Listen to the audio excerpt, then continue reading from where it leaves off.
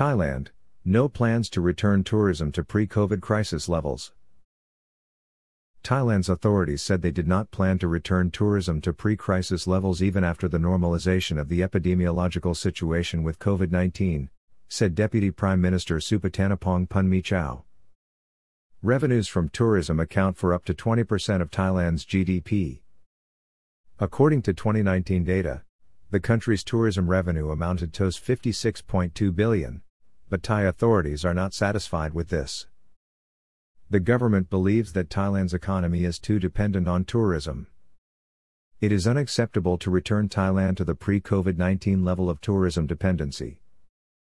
As the global economy changes, we must be more active in attracting foreign investors to other industries.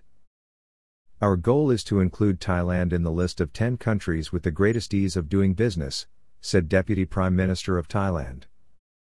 The authorities announced their intention to attract foreign investors to the development of other industries, in particular the development of the production of electric vehicles and green energy.